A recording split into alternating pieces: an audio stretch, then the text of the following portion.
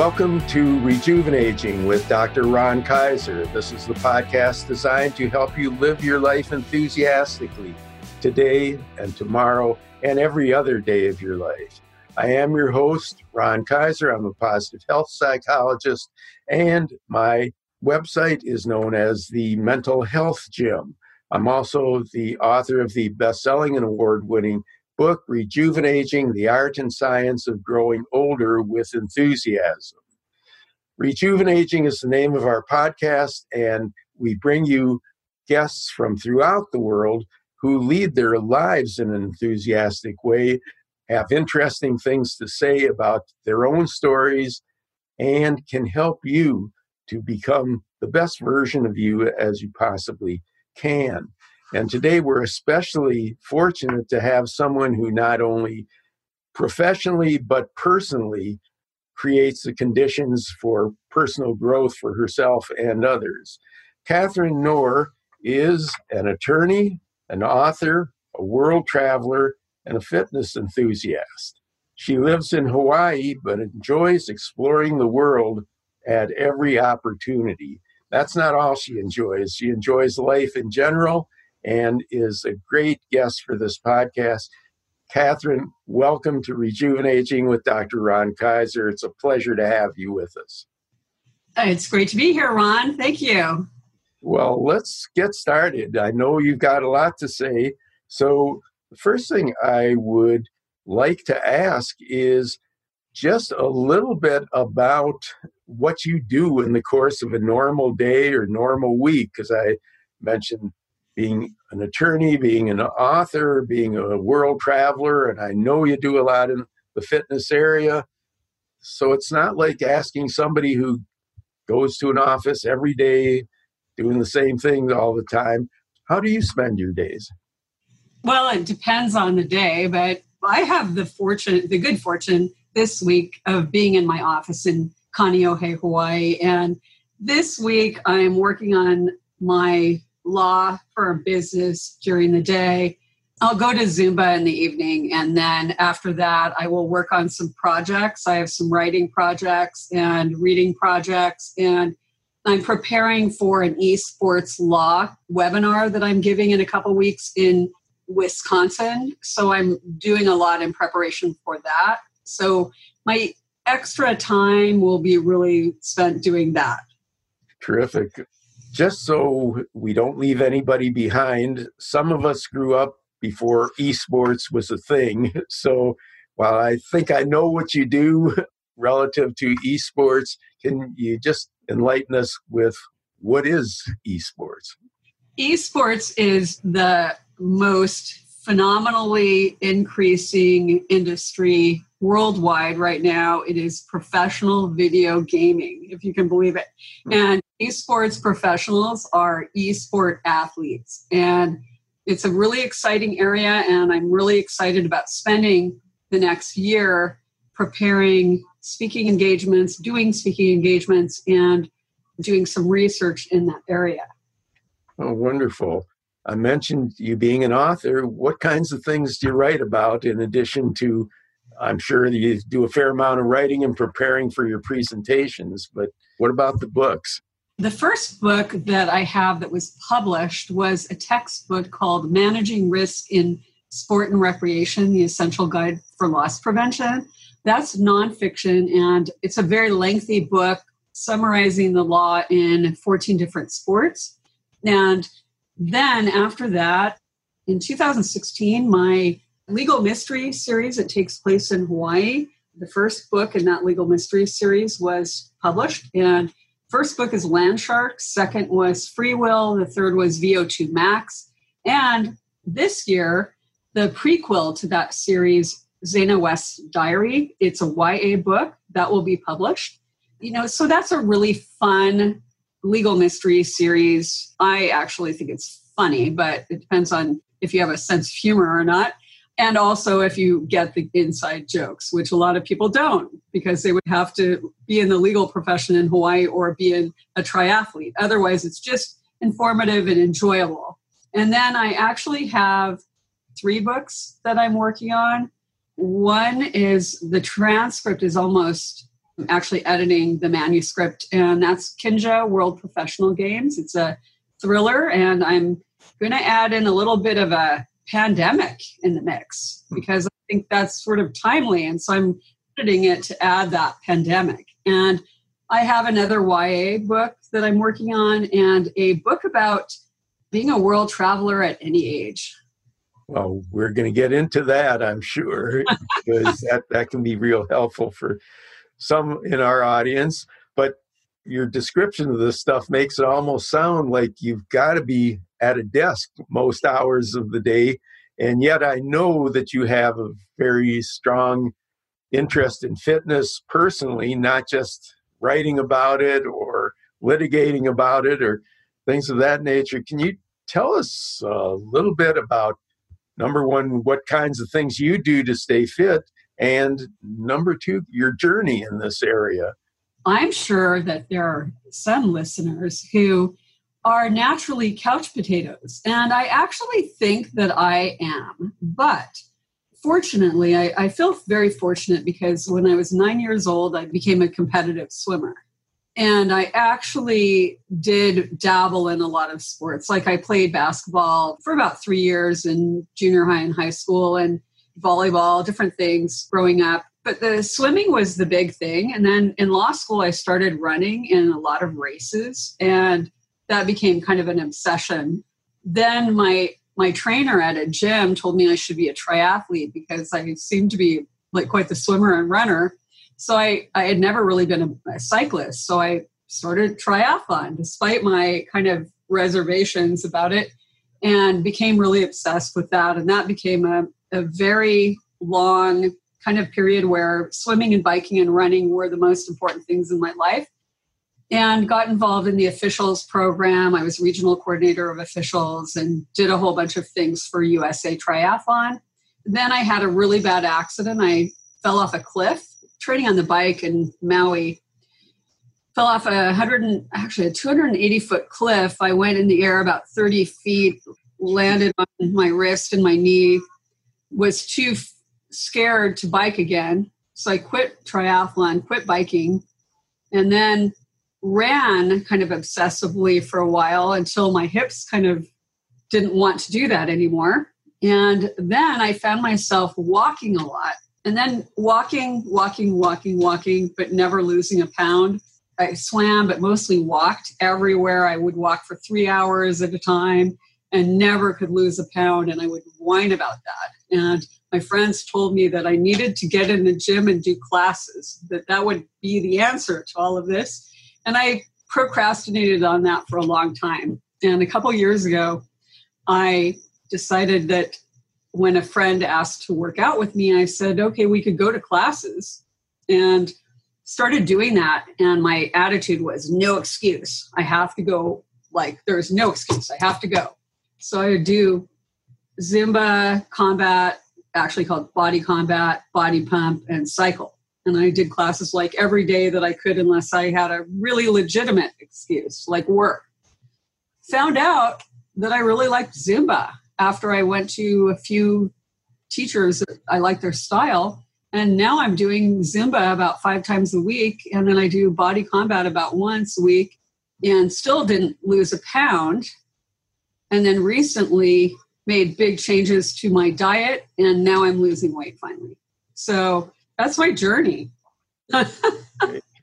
That's fantastically interesting. The combination of exercise and diet is kind of the magic key, I guess, to losing weight as well as feeling better. But as you were talking, I'm thinking about a number of patients that I see who, well, I think the world is kind of divided into two different kinds of people. There are those who, if they don't go to the gym, will feel worse for not going to the gym. And there's another group of people who don't test it out, but just assume they're going to be hurting more, they're going to be worse, they're going to be embarrassed. If they do, doesn't necessarily have to be an actual gym, but if they do something physically that's somewhat demanding. And I'm wondering, you said that by nature you think you're a couch potato. I'm not sure that the science would support that, but assuming that that's correct, What is it? Do you give yourself a mantra? Have you reached a point where you just don't think about not working out, whatever workout you're doing? Or what advice can you give to somebody who isn't thrilled about the notion of it, but knows it's healthier for them? I think a lot of people are afraid. I think if they really look into what the problem is, it's fear. Their fear of, how it looks, or be embarrassed, or like not fitting in or whatever. And a lot of it is like the first time you go, even putting your shoes on is like a big deal. And then actually getting there. And even if you like only commit to 20 minutes, I think that's enough to kind of get over that hump and stay the whole time. What I've observed in these group classes, and I have to say that I was totally against group classes before. I thought it was ridiculous. I thought, what are these people doing? What a waste of time. It's not even competitive. They're not even competing against each other. And it seems so silly, and I felt uncomfortable. But if you go with a friend, that helps. And the other thing too is I notice that the people in the classes, sometimes they're like these people that don't even really do the moves at all. Like they just are in the back, and they're kind of like I'm trying really hard to get these dance moves down, and they're like might move their arm in some weird way, and that's kind of it. And they're not doing like really at all what everyone else is doing. But I give them like a ridiculous amount of credit because they're there and they're moving a little bit. They're moving more than they would if they were sitting on the couch. And I really got into it once I discovered that the morning classes, I wasn't really meeting people, and it wasn't a community to me. It was just going in the morning so that I wouldn't have an excuse later on in the day. But then when I went to a few night classes and I really started getting to know the women, and we have a group of about 7 women that we really connect with, and it kind of like we get to know everyone in the class, we get to know the instructor, and we actually text each other all the time. And as I've developed the community, I no longer need this thing where I have to do it in the morning. I can do it at night, and I won't have an excuse because I want to go and I want to see my friends and I want to have fun with them. So that's how it kind of evolves. Like first you have to make yourself, and then it gets to the point where you want to go. I think a really good thing about the classes is that so many of them, whether it be Zumba, yoga, Pilates, or so on, they're not really competitive. In other words, you're really working for yourself. And I think when you talk about a community, classes tend to evolve into a supportive community, assuming that you've got a good instructor and you're committed to going, on a regular basis. So I think it's, aside from the fact that for many people, that's a great entree to doing physical stuff, it also is helpful from not having to be embarrassed, not being competitive, and so on.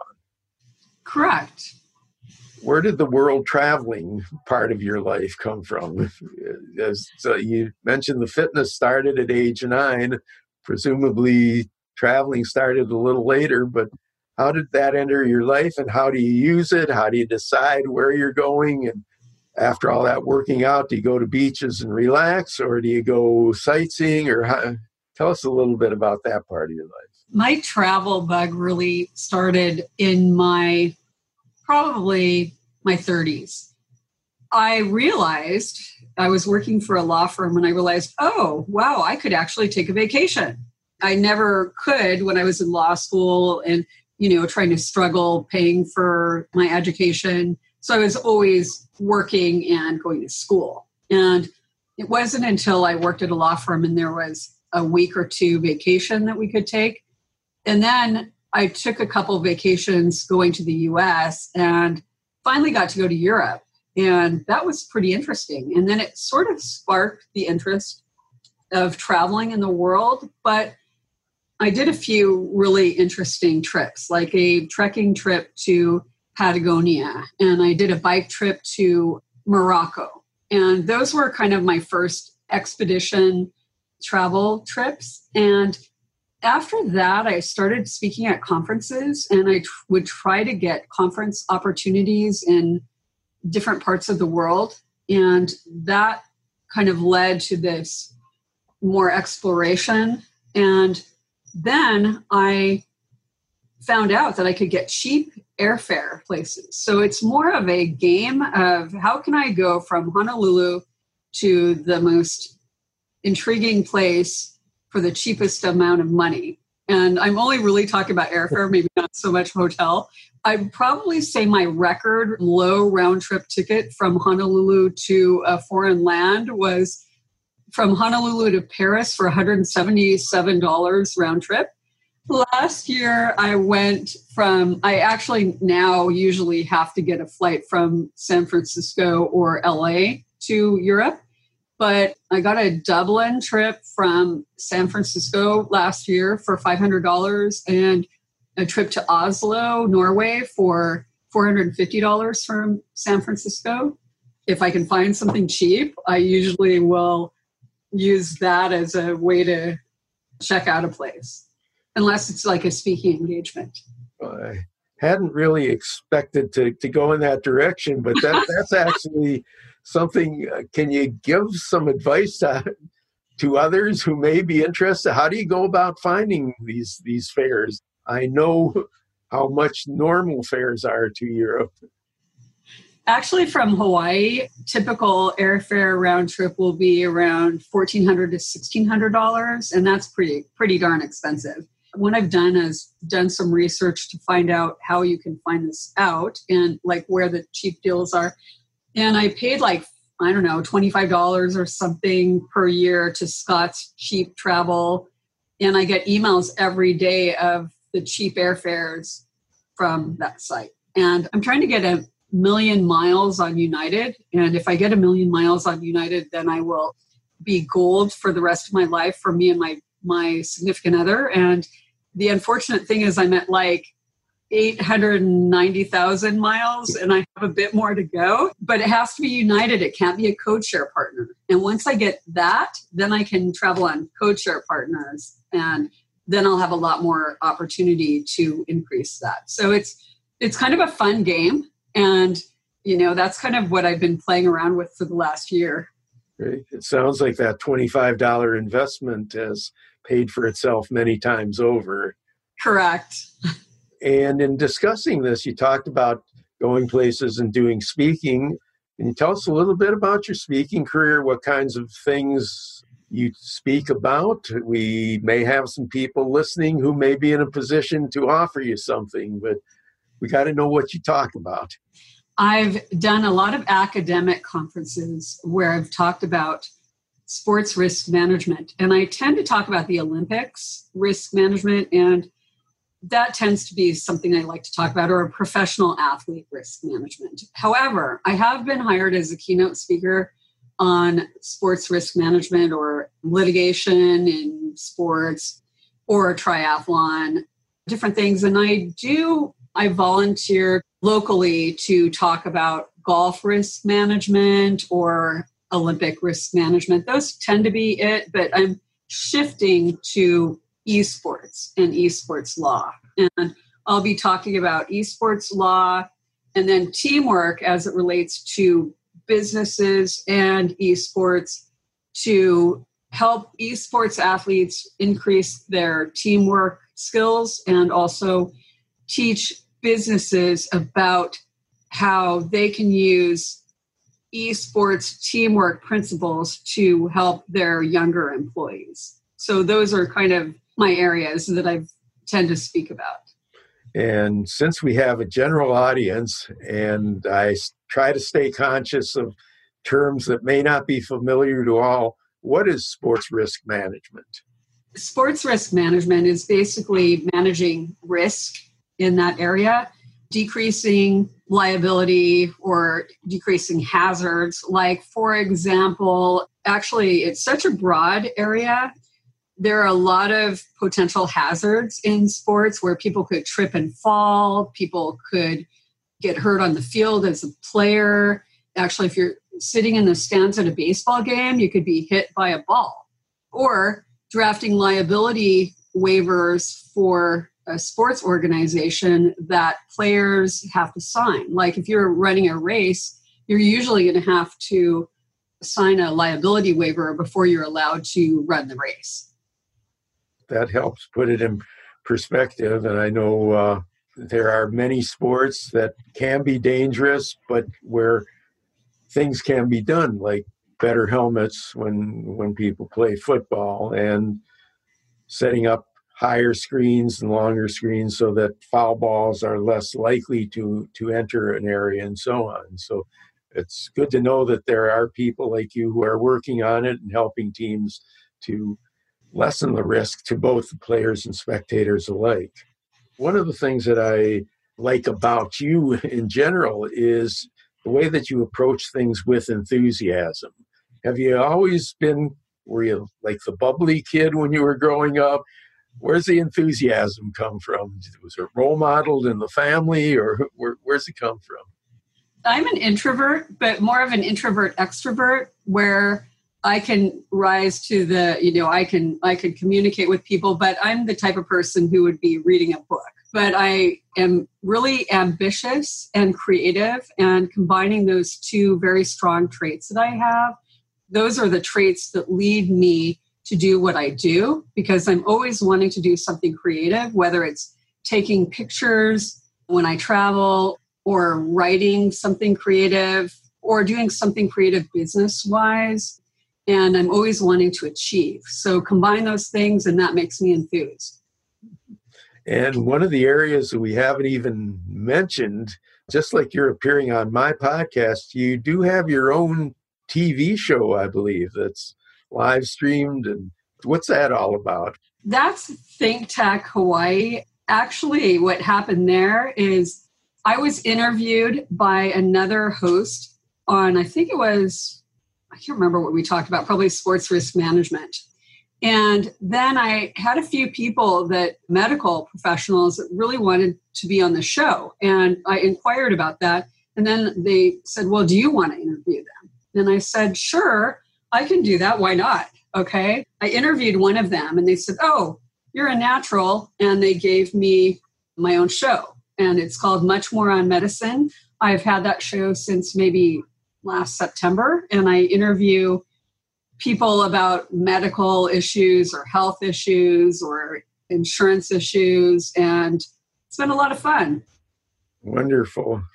And I am wondering, just in terms of, as you may know, while we have a general audience, we do have quite a percentage of people who are reaching or in the second half century of life, some of whom are working, some of whom are retiring, so on. Do you have any particular attitude with respect to how people can be most productive in what I call rejuvenating, growing older with enthusiasm?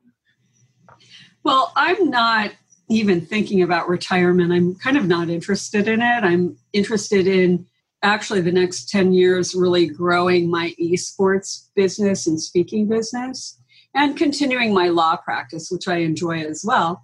And I think if you look at what you enjoy doing and try some new things, like how I, was not a real Zumba person, and I always kind of scoffed at it, and then jumped in, and after about a year decided I really like doing this. I think there's always some new things you can try, and I plan to do that for the rest of my life, as long as I can move my eye in order to do something with a computer. I'm going to be active doing things. I'm sure you will be. The approach to aging kind of varies, but we do know that novel activities, if you're always learning new things, you're doing all the things that are real appropriate to try and maximize your potential, as all of us are aging. In other words, you're keeping your body active, your mind active, you're involved with others. And I don't know anybody that does a better job of increasing their odds of continuing to function just as long as you're around and choosing to do so. Well, I got a couple of other questions, but one that I should have asked earlier, when you said you changed your diet and that's helped with weight loss, is there a particular either diet that you're following or general principles that you're using, that something that you can share with others? Okay, I don't like the word diet because I think it's ridiculous. I think that the way you eat is a better way to say it, like your eating habits are a better way to say it, because I don't believe in having a short-term change. I believe in a long-term, everyday, kind of philosophy and habit situation. And when I went to a trainer and she wanted me to do this particular diet, I was kind of reluctant, but I was so frustrated with some recent weight gain that I said, okay, I'll look at it. And I was able to adjust what I was doing already because I was already eating healthy. But all I had to do was really adjust it very little in order to lose weight. And what I did, it's basically eating clean. And I have a smoothie in the morning, which has every nutrient you can imagine, heavy on the kale and spinach and stuff like that. Then for lunch, because I really like to just go to Starbucks, and I have egg white bites. But there was one thing that I refused to give up, and that was my non-fat hot chocolate, no whipped cream, no foam, extra hot. And she said, it's okay, but I'll have carrot sticks with it. And instead of having like an energy bar, I have 10 almonds. And I'll have muscle milk, the 100-calorie diet muscle milk for a snack.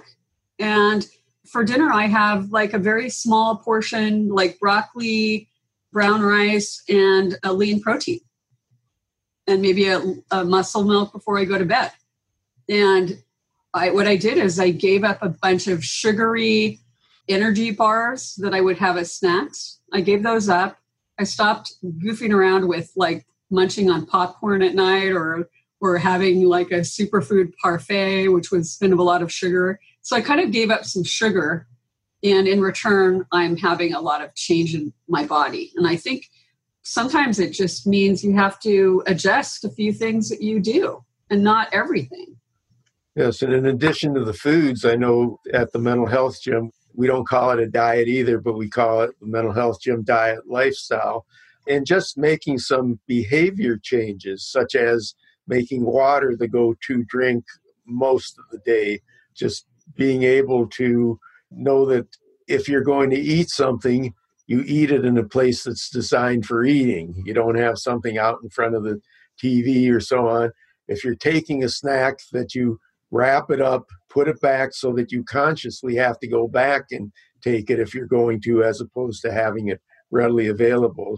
And people learn that you don't miss it once you change things. It's, again, kind of like going to the gym. If you go on a regular basis, it's not an ordeal or anything that you argue with yourself about. So anyway, we've learned a whole lot from you. I'm sure that listeners will want to know how to reach you, how to find out about your books. As I said, maybe there's a planner or two who's looking for the ideal speaker. How do people reach you, and where can they see other things that you do, such as your TV show? I am all over the internet. You just have to Google me. I'm on LinkedIn, Twitter, Facebook, Instagram. I'm everywhere. And if you Google my name, you will be able to find me very easily.